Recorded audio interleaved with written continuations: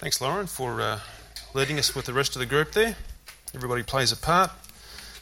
Nate's on the buttons, John's on the buttons. Everybody does their thing to help us come together and to worship and praise our God through song and music. The kids are heading out, but I don't think they're in the rooms today. They'll be out probably under the tennis shelter. The cricket final's on, in case you've just driven past them under all extra cars. Oh, I thought they were all coming to church this morning, but no, they've got something else they're doing, which is all good. I'll just remind you of a couple of things that Doug did announce to encourage you. Next week's baptismal service, I would encourage as many as who possibly can come next Saturday. Part of baptism is, or a significant part of baptism is this public profession of faith that now I'm following Jesus Christ. And it'd be great if we could come out and encourage those ones who are going through the waters of baptism to make that a real occasion for them as they actually make that sort of public declaration, public statement that I'm actually a follower of Jesus. And I want to do this in a very public way by proclaiming that, by being obedient to him and following Christ through the waters of baptism. So please, if you're able to make it next Saturday, that would be really, really good and really helpful and encouraging. If you could just let Jen know so she can help organise on the catering side of things. And that would be terrific. And also just those care information cards, as Doug said. We have got a few spares still here. I'm not sure, I don't think everybody's filled one out. I've got a bit of a checklist at home we're working through. Not everybody has. We really need you to do that. We just need to have some good follow-up contact information. And sometimes things change. Your email might change from last year if you change workplace or anything like that. So it's just helpful for us to be able to follow that through.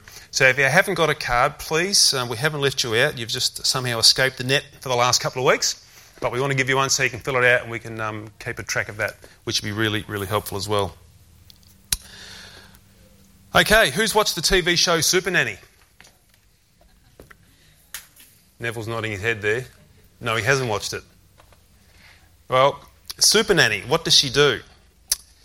Well, she does a lot of things if you happen to watch it. I've only watched little snippets of it here and there. But what she does, she comes into a family facing really big issues of kids who've run amok. Normally they're like 3 and 4-year-old kids that have run amok. And they've wrapped their parents around their little finger and they're actually controlling the family and not the parents controlling the family. She comes amongst these sort of snotty-nosed little brats who are just downright rebels. And they've taken over the family and they've changed things to their favour and the parents just seem like they can't do anything about it. Well, Super Nanny comes in and what has she got to do? She's got to work through some pretty big issues to try and turn that family right back around again and expose what's been going wrong and then try and lead them into the right direction of actually how to establish law and order and to raise these precious little snotty-nosed brats at those times. So you've got to deal with big issues. You've got to expose some stuff that's going wrong and then help them to find the right path. Well, today we want to see Jesus, not as the super nanny, but who comes and deals with some big issues here in John chapter 2, needs to expose what's going on and then lead them ultimately to the way, the truth and the life that is found in him. Jesus today will deal with some big issues here in John chapter 2. So please join with me as we open up our Bibles and let's read all of John 2 together.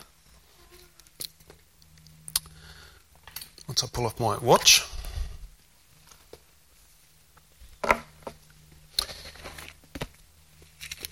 Starting at verse 1. On the third day there was a wedding at Cana in Galilee, and the mother of Jesus was there. Jesus also was invited to the wedding with his disciples. When the wine ran out, the mother of Jesus said to him, "They have no wine." And Jesus said to her, "Woman, what does that have to do with me? My hour has not yet come." His mother said to the servants, "Do whatever he tells you." Now there were 6 stone water jars there for the Jewish rites of purification, each holding 20 or 30 gallons. Jesus said to the servants, "Fill the jars with water." And they filled them up to the brim. And he said to them, "Now draw some out and take it to the master of the feast." So they took it. When the master of the feast tasted the water now become wine and did not know where it had come from, though the servants had drawn the water new, the master of the feast called the bridegroom and said to him, "Everyone serves the good wine first, and when people have drunk freely, then the poor wine. But you have kept the good wine until now." This, the first of his signs, Jesus did at Cana in Galilee and manifested his glory, and his disciples believed in him. After this, he went down to Capernaum with his mother and his brothers and his disciples, and they stayed there for a few days. The Passover of the Jews was at hand, and Jesus went up to Jerusalem. In the temple, he found those who were selling oxen and sheep and pigeons and money changers sitting there, and making a whip of cords, he drove them all out of the temple with the sheep and the oxen. And he poured out the coins of the money changers and overturned their tables. And he told those who sold the pigeons, "Take these things away.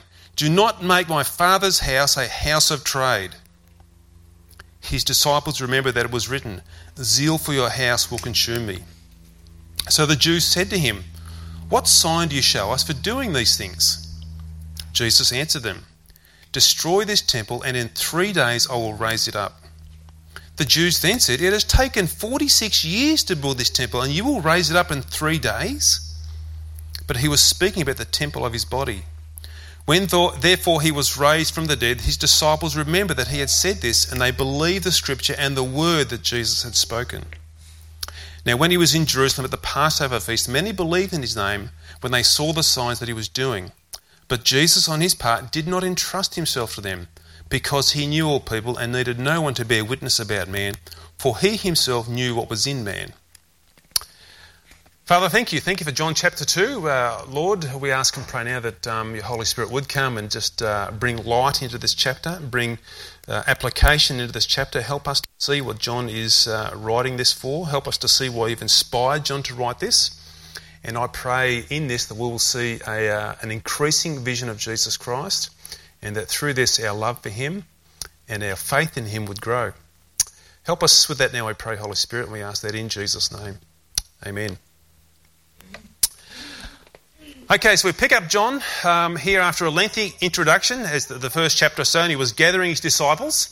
And what John does now is he takes us into a period of ministry in the life of Jesus. This is a biography or the account of the life of Jesus Christ as seen by John and written possibly 60 years after Jesus has left the earth after the resurrection from the grave.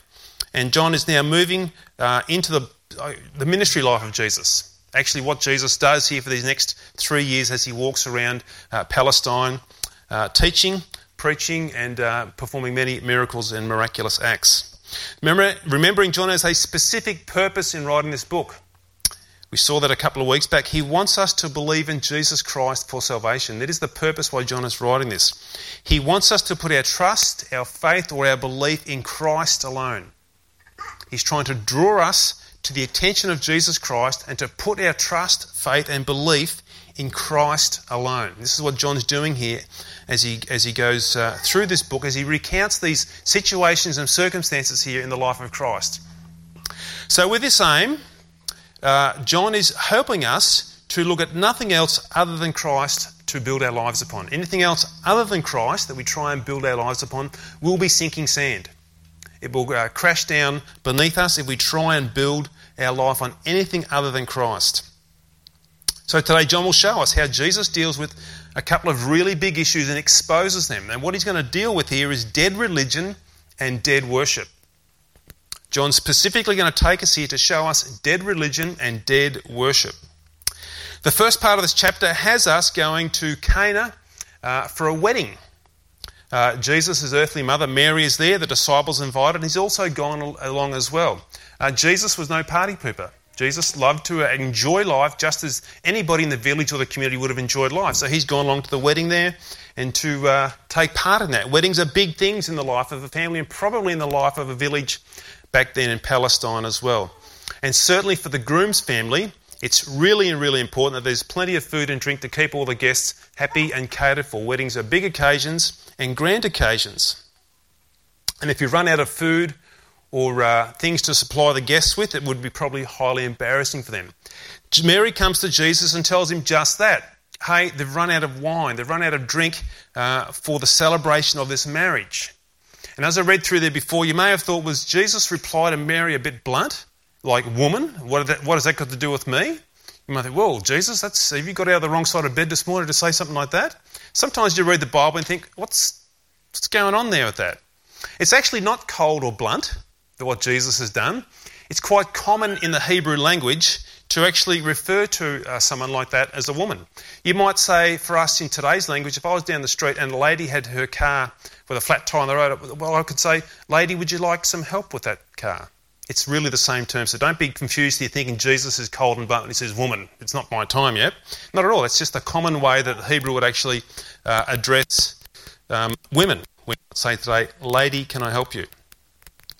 Jesus tells the servants at the wedding to grab the purification jars and have them filled to the top with water.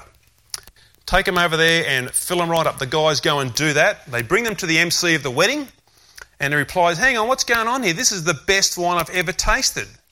You're supposed to do the best wine first, and when everybody's sort of, used to that taste, you might bring out some poorer wine later on. But hang on, you brought the best wine out now. The MC had no idea where this wine had come from either. He didn't know that Jesus had told those servants to go and fill up with water, but the servants did know that. Somehow the water has miraculously turned into top shelf, first choice wine there and then on the spot. So it's now not water, but it's wine. Now, obviously, we know this. It doesn't happen on its own. You don't go and put a jug of water into a barrel and all of a sudden it just pops out wine out the other end. If that was how it could always happen, you wouldn't have to grow grapes, would you, out there in the plains? They could just fill up with water and it comes into wine just like that. It doesn't happen like that. And simply you wouldn't put it away for a vintage of 50 years and all of a sudden miraculously it's turned into wine after 50 years of sitting in this barrel when it was first just water. John talks about this incident here in verse 11 and it says this about it. This, the first of his signs, Jesus did at Cana in Galilee and manifested his glory, and his disciples believed in him. It's a miracle. It's a miracle. That's what it is. No one can do that. No one can put water into a barrel or a jar and out comes wine. John calls it a sign. It's pointing towards something. Now, just to read that, first glance, it does sound pretty amazing. Who does that? Nobody. That would make probably the first story on Channel 9 News at night. Hang on, this guy is turning water into wine. This guy is something else. It would certainly make headlines, and you would say this guy has power like no other. He should be listened to. On the first glance, that's exactly what it does do. It says there's something significant about this Jesus. But also, as I think about John, I think there's something more significant that he's trying to tell us other than just this wine is turned into water. That's significant, but I think there's something else here that John would have us to see and to believe as he writes this gospel account. There's a sign here that Jesus is showing us through this miracle. Jesus is doing something here, as it were, below the surface of what we can see on the outside to try and point us towards Christ. And particularly here, John has written this particular event to help us believe in Jesus Christ alone for salvation. Nothing is insignificant in the Bible. Every word is inspired. Every event is put there by the Holy Spirit to convince us of Christ. So here's what I think Jesus wants us to see through the eyes of John, inspired by the Holy Spirit, as he writes this down. For the Greek or the Jewish readers of John's day, there's tremendous significance in the idea of the purification stone jars. When they would read the purification stone jars there as part of John's recounting of this story, their eyes would open up and their ears would prick up a little bit. All of a sudden they're saying, there's something happened here. These jars weren't ordinary jars. They were jars for the purification rites of cleansing and washing of hands. So before and after meals, they would have to go through a hand-washing ritual. This was part of the Jewish religion. Before a meal, they would get this water out of these special jars, wash their hands, and then go eat their meal. After the meal was finished, they would take some water again out of the purification jars, and they would wash their hands again at the end of the meal. If they went down the street to the market to buy some groceries or food or whatever, they would come home and they would wash their hands after they handled the food.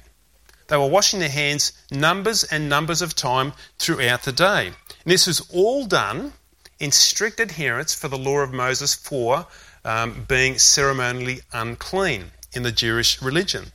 It was to do with uncleanness, this whole idea of washing hands. And it was particularly critical for the Pharisees of Jesus' day. They were huge on this, absolutely huge on this. They actually tackled Jesus at one stage and saying his disciples are unclean. Jesus, your disciples are unclean. They don't even wash their hands before they have a meal. And they go down the street and buy some vegetables or some rice or whatever they might get or flour, and they don't wash their hands. This became a big thing for the Pharisees here as they looked at this traditional, this ceremonial washing of hands. So why do they wash their hands? What was all that about? What was this cleansing about? The whole sense of purification rites in washing hands was a symbolic action. It was symbolising something. And what it symbolised is our uncleanness or our sinfulness. So the whole sense of this washing of hands was meant to convey to us a sense of cleansing or being purified from our uncleanness.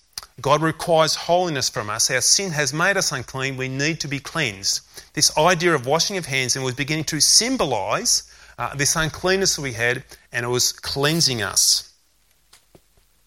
So for the Jew or the Gentile who's reading this, they would be somewhat gobsmacked. They would somewhat stop in their tracks when they see, hang on, there was wine in those purification jars. You put something unclean like wine into the purification jars. That is a violation. You can't do that. Jesus, why did you put wine in these purification jars? These are special jars. These are really intricately tied into our ceremonial type religion. These are really special jars. You can't put wine in these jars. You're making these jars unclean.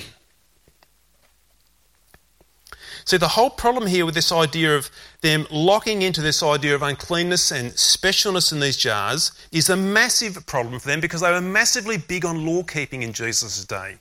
Their religion was all based around a whole set of series of laws. Their whole life was built upon an entire system of ceremonially washing hands and doing this and doing that, following all these procedures and processes to get things right.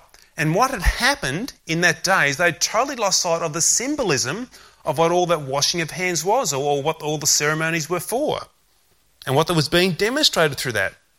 And what they began to do was major on the whole system itself and not what it was symbolising or representing, not what it was actually pointing to or alluding to.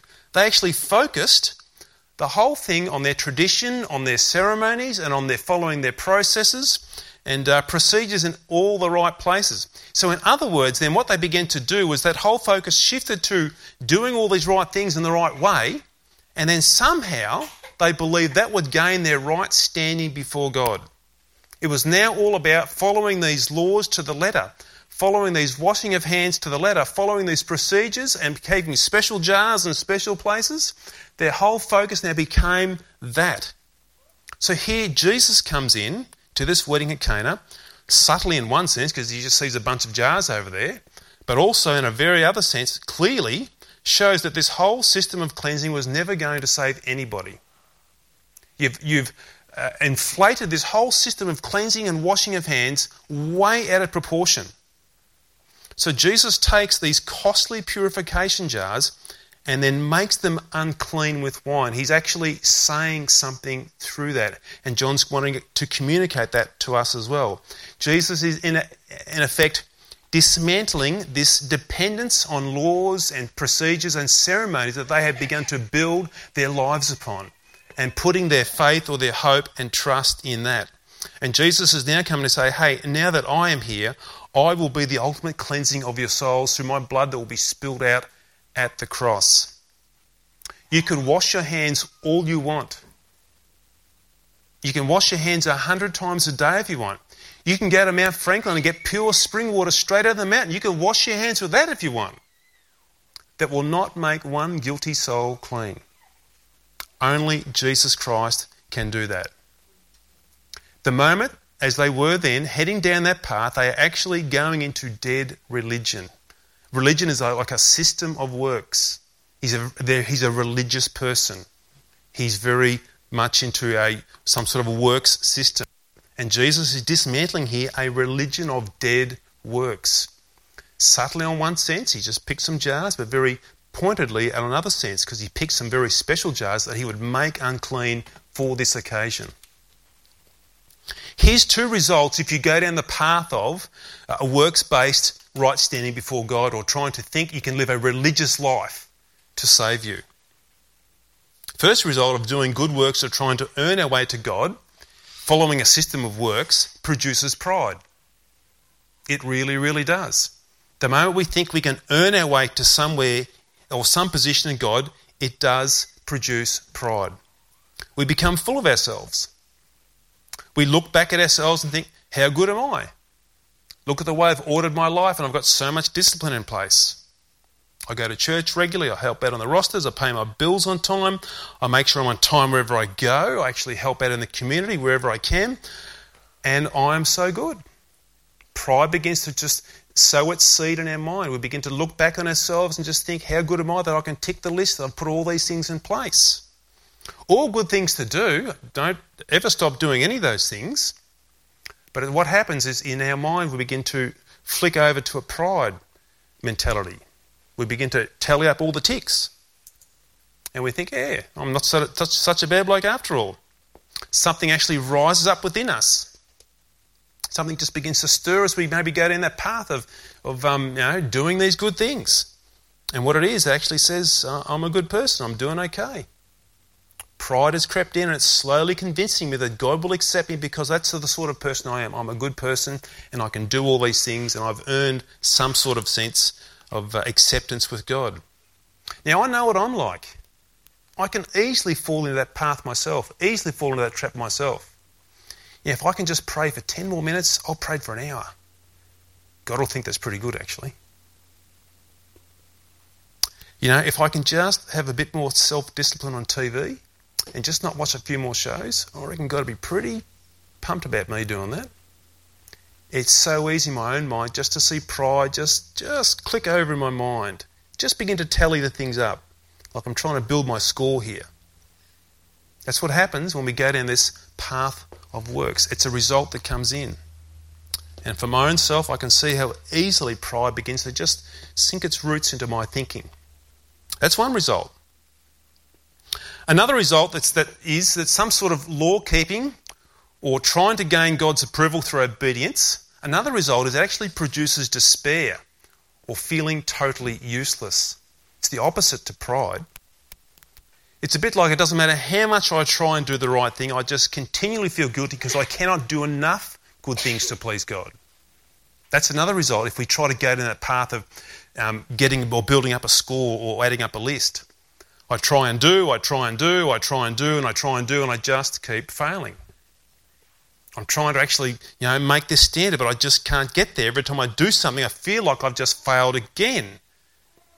I'm not good enough. It very quickly runs through our mind. I can't do this. I'm not worthy of being Christ's disciple. I'm not worthy of being saved because I can never please God if we go down the path of trying to please God by the tick list and adding up all these scoring points of all these good things I do. Some of us can feel utterly despaired. We can feel hopeless. It's totally strength sapping. It does lead us to despair and guilt if we try and live a life before Christ in a way of earning something or doing something to receive something. That's another result. Dead religion, Jesus came to expose that. This follows on now to the next instance here in chapter 2, and this is dead worship. This is dead worship. John takes us further into the life of Jesus, and he takes us now to the festivals, which were a very large part of the Jewish way of life.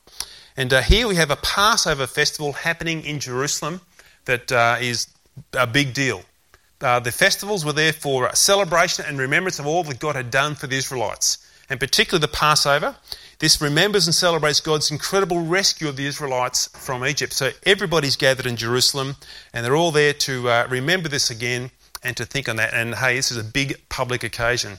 Jesus also is in Jerusalem, and he goes down to the temple for prayer and for worship, and to truly, as it were, remember the Passover festival himself.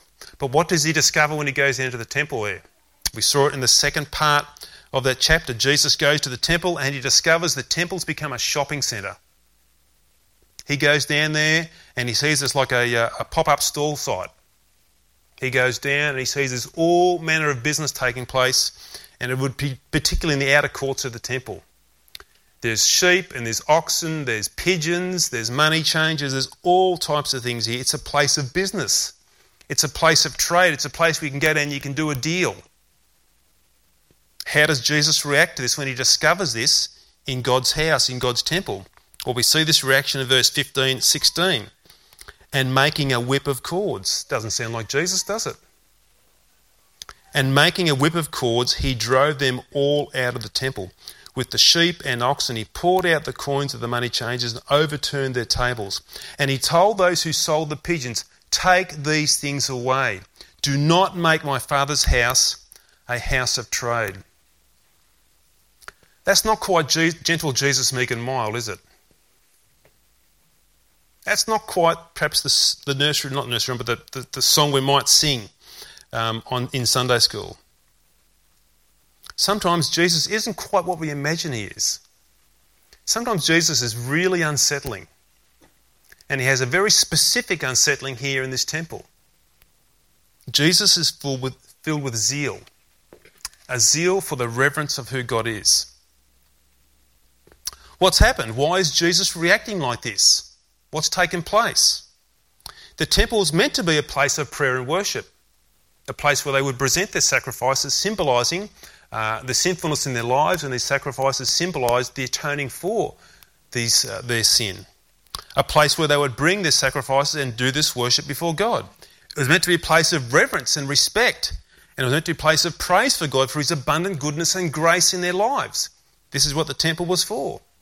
The temple represented the presence of God in a very significant way for the Jews. But what had it become? Something very different. The ruling priests and the ruling Pharisees of the day had other ideas about temple worship and temple prayer. What have they done? They've set up a business within the temple, and they're selling people animals for sacrifice. So the whole idea of that is this. People would come and have to bring a sacrifice as part of their Jewish ceremonial practices. But some people travel, who knows, hundreds of kilometres. So they can't carry sheep and oxen and all this stuff with them. So, okay, what can we do? We can buy some when we get there and we can present them. Now, that's nothing wrong with that. That's good. That's okay. But the trouble is, what had happened is the Pharisees had seen here an opportunity to make money. As I read this earlier, I was quite surprised actually. They owned all these businesses within the temple. And what they did was grab sheep, oxen, pigeons, whatever, and they charged exorbitant, outrageous prices for it. Forced them into poverty to buy these sacrifices to present on this particular day. So you can come and worship God in the temple, but you need to buy the pigeons and the sheep and the oxen off us, and they'll be like triple the price of normal. Because it's the Passover festival, everybody's going to come. So they had come and they had set up this money-making racket scheme for themselves to supply their lavish lifestyle here and do it right within the temple grounds. That is dead worship. That is dead worship. That is not real worship to God that the Pharisees had engaged themselves into and were setting up the temple for. There was no heartfelt sincerity whatsoever in this worship before God. And in no way, shape or form did that worship bring any glory to God when they set up their own businesses like pop-up shops and let's just sell these things for triple the price and we'll put all the money back in our pockets so we can build a brand new whatever, kibbutz somewhere out there in Israel, and let's just make ourselves a wealthy lifestyle. Their worship was dead worship. It became a man-made system that lacked sincerity and wasn't from the heart. A heart humble before God. It was a heart from totally looking to line their own pockets. And what did that do? This type of worship only served to elevate or lift themselves up in their lifestyle and not the God who gave them the very breath that they breathed. When worship is like this, from an insincere heart that doesn't have the glory of God at the centre or doesn't have the magnificence of God at the very heart of it, we really are treading on dangerous ground. We really are treading on dangerous ground. Firstly, we are probably deceiving ourselves, thinking that we are worshipping God, even though our motivation is to make much of ourselves in this worship. The Pharisees are probably thinking they're worshipping God. Well, in a false way, they're trying to promote that. But their whole motivation was to actually make themselves look good and line their own pockets with the finances they could make. How would that look today? Perhaps I could be worshipping God and a ministry of feeding the homeless. A great ministry. A great act of worship. But it's not difficult to actually slide into a mentality of looking for prominence while I'm feeding the homeless. It's really easy for that to take place. When I'm purchasing the food and supplies and loading up the trailer, I'm hoping somebody may notice me and what I'm doing. I'm hoping to actually, someone says, oh, what are you doing that for? Oh, I'm going to feed the homeless. Or when I'm down the street and I'm actually, a few homeless might come to the trailer and they line up for some food. Out the corner of my eye, I'm sort of looking to make sure there's, maybe there's someone down there noticing what I'm doing. Very easily that motivation can slip in and that mentality can slip in. It's an act of worship, but really what is perhaps creeping in behind it now is, I hope I'm getting seen doing this, I'm hoping I'm getting prominence out of this, becomes dead worship. Now, it's a great thing to carry out the ministry of feeding the homeless, but it must come from a humble heart. It must come from a humble heart that is looking to glorify God through that worship and not myself. We can easily deceive ourselves, and our hearts will deceive us, because the Bible tells us our heart is deceptively wicked above all things. It can easily deceive us and lead us down its path of dead worship. Secondly, dead worship is not looked kindly upon by God whatsoever. Whatsoever. Jesus demonstrates this with his zeal to come into the house and, as it were, clean it out, expose it, show it for what it really is. Jesus sees right through all of the motives. He knew exactly what was going on in the minds of those Pharisees as they were trying to set up this worship practice within that house. And he sees our motives too. He sees my motives. He sees exactly what's going on. And if we treat God like that, it's a total affront to him. Total affront. We don't like to think about that too much, but God sees all of that. And anything that points worship towards us and not towards God, God will judge it. God will judge it. Just like Jesus judged those ones there on that particular day. Now, that's not meant to frighten us away from worship. Not at all. We should be, if we're able to resource ourselves to feed the homeless and to do ministry like that. It's a great thing to do. But we should make sure our motivation in that act of worship is a humble, sincere act of worship that is done to glorify God and glorify ourselves, and not direct any praise towards us at all.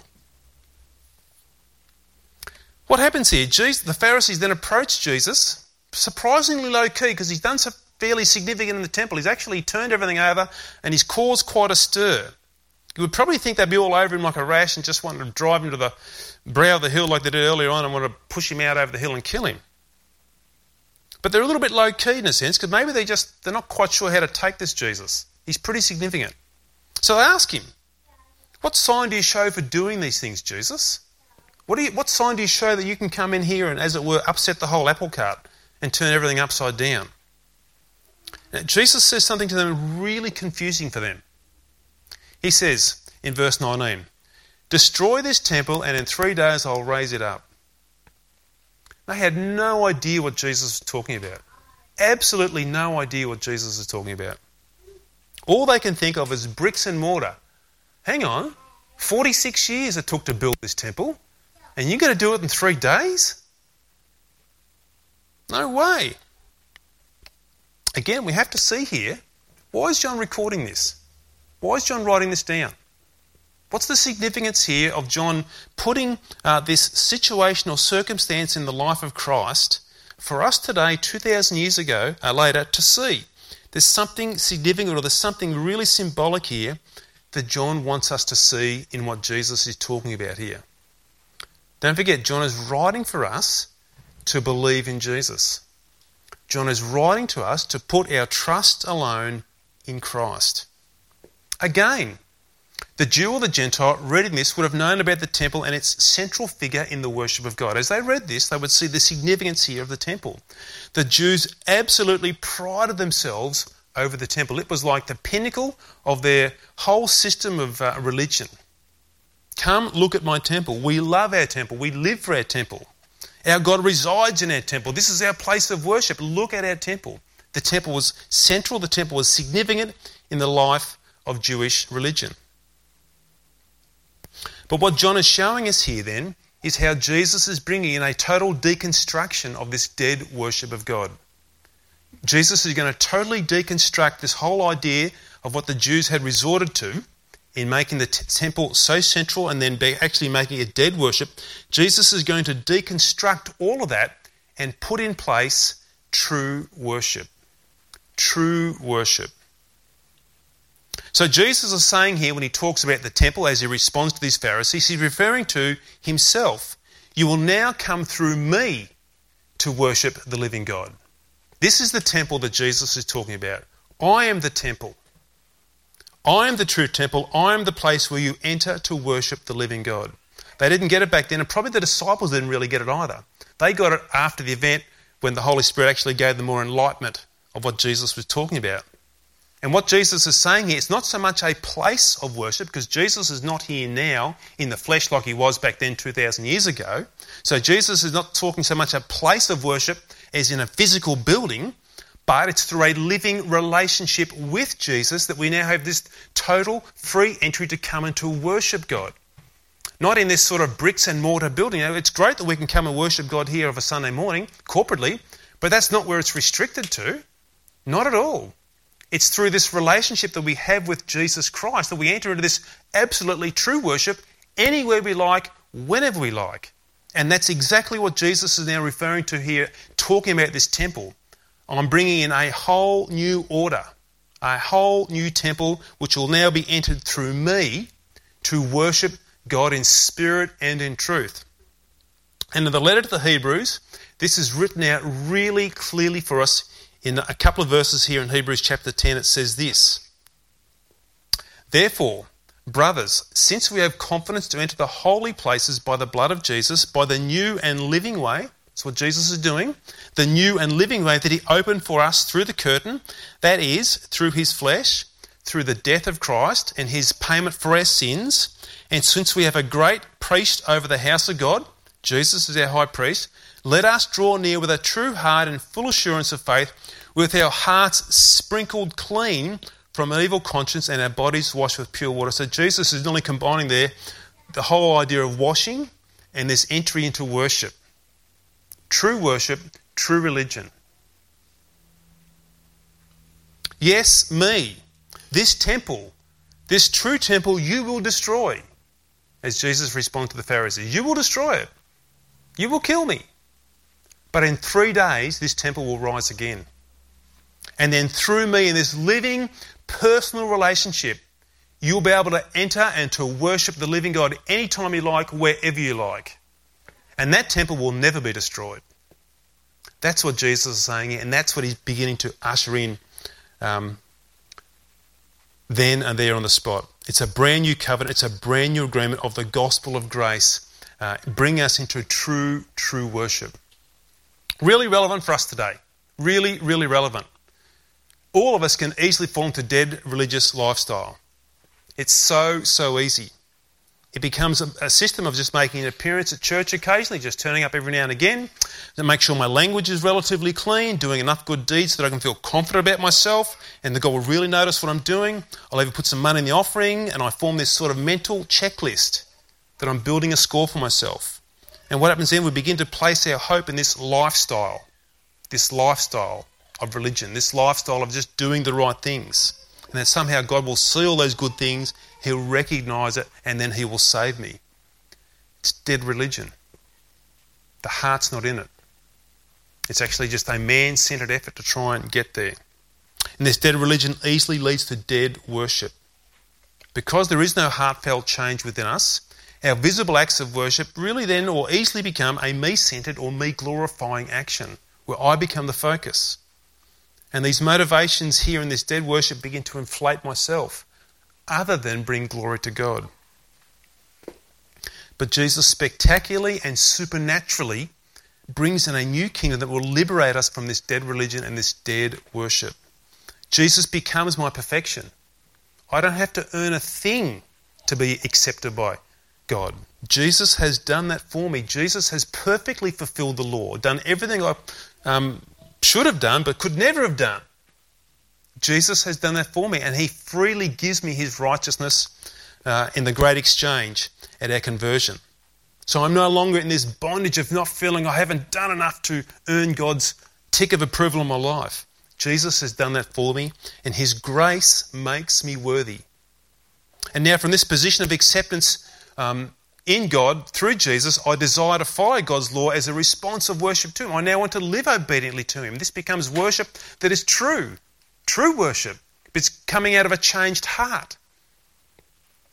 Jesus has made this way open to me. I can approach God the Father. And now I can do this as a response of what Jesus has done for me.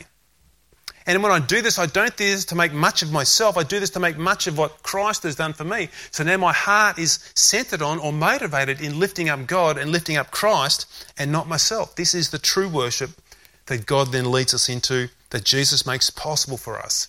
And this is where John is pointing us today. These are not insignificant stories. These aren't things here that are put in place for really no reason at all. The Holy Spirit knows exactly what He's doing.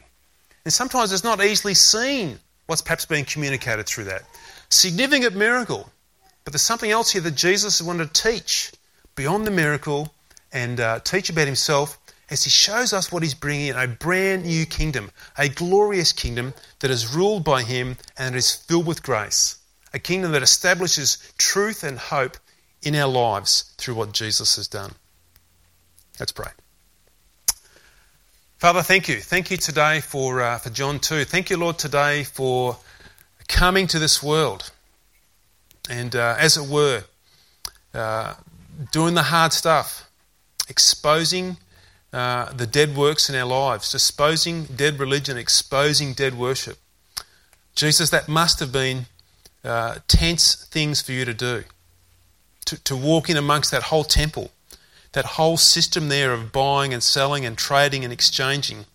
All those Pharisees, all those priests looking around and counting the money in their fingers as they're seeing the money roll in as people are buying animal sacrifices. But you came on a mission.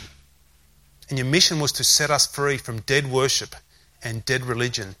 Your mission was ultimately to offer yourself so that we could come through this curtain, this veil of flesh, through your death on the cross, so that we could enter freely before God because of your righteousness given to us. And this mission took very serious acts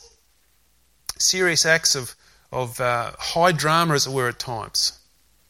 God, we are so thankful that Jesus came. And Jesus, we are so thankful that you were willing to put yourself out like that. You were willing to be rejected ultimately by that generation so that we could be saved. Today, Lord, I pray that you'll help us to analyse and examine our own hearts.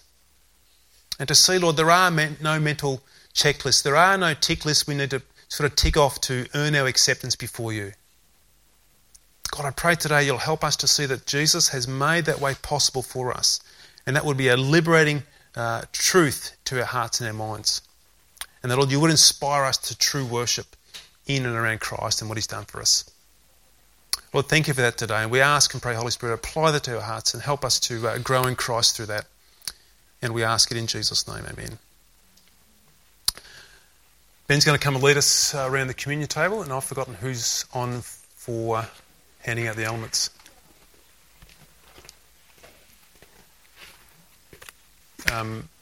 Elliot, you want to... Sam and Elliot. Go, mate. Grab that mic there, John.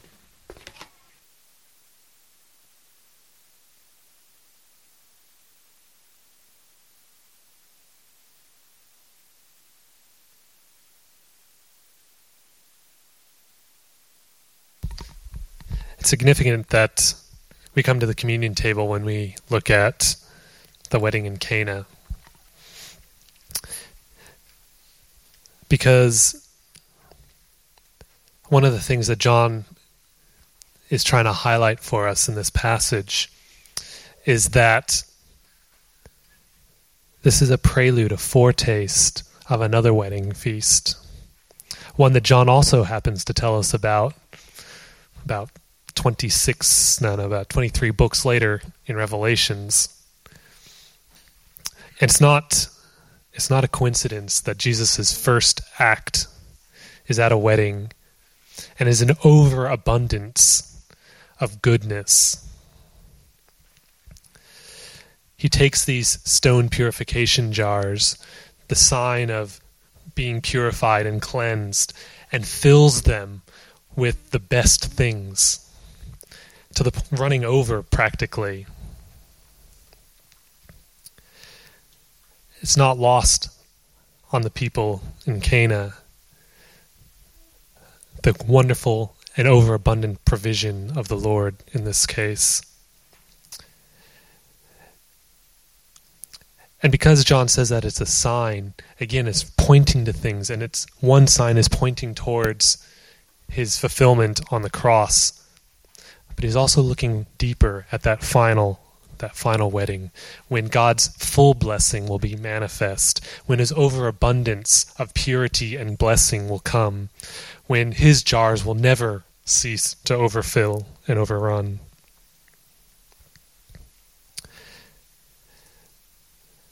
There's a real theme in John around this idea of wedding and party and that fulfillment there. And so as we come to communion, what is communion? Well, at one level, it's a reminder for us of that future wedding feast. On the time, when Jesus is initiating communion in the upper room just before his death, and he's handing out the elements, he says, "I will not drink again of the grape until the day that we drink it together again at the great wedding feast at the end of time." So we can see that this idea of the wedding and the wine brings us right to the communion table. And there's one other little element here that we need to think about in regards to communion. And that's when Jesus' mother asks and says, "Look, Jesus, there's no more wine." And Jesus gives her a very mild rebuke. He says, "Well, what does this have to do with me?" And it sounds a bit odd to our ears, but the general gist of what's being said here is asking Mary to be submissive even to Christ himself. That there is no greater authority, no greater power, no greater person who can tell Jesus what to do except God the Father. And so even Jesus' very own mother has to take a step down and submit herself under the authority of Jesus. And that's what he's sort of reminding Mary and us at that moment, that as we come to the communion table, in the great celebration of the wedding feast, the great expectation of Christ's death and resurrection and ultimate fulfillment in heaven, we also must remember our place in relation to Christ. We are not above him. We must submit and come under his authority, just like his own mother. So as we come in to the communion table, we take the wafer as a reminder of Christ's death in his body, and we take the cup,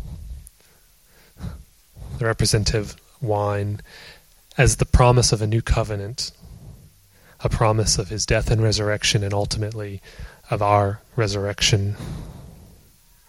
So please take these elements with me.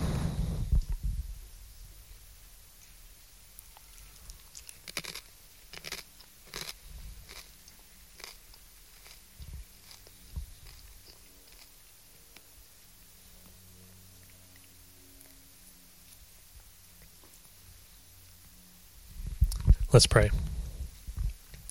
Dear Heavenly Father, we rejoice in the plan that you and your Son developed, the plan of salvation for us. As we come around this communion table and as we share in the bread and the wine, we celebrate and remember your death and resurrection, Jesus. We remember the glory that is promised through partaking in your suffering, through the partaking of your life. We look forward to the day that we all, as one body, will gather around your magnificent wedding table and share in your glory, in your love, and your wonder, where sin has ceased and tears have long gone, and nothing but fulfilled and magnificent glory and joy is before us.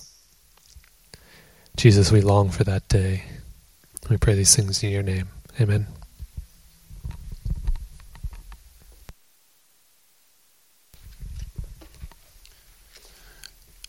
Thanks, Ben. Thanks, guys. We'll have the worship team come back up and just lead us in one song to close. If anybody would like some prayer or would like to catch up with me, again, always happy to make myself available to see after the service. So please feel free to join us for some coffee and cake afterwards as well. Thanks.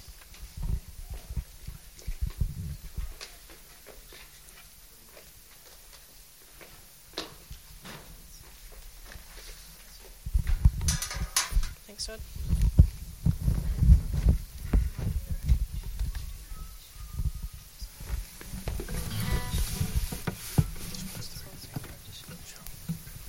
All right, please stand and sing join with us in singing Our God.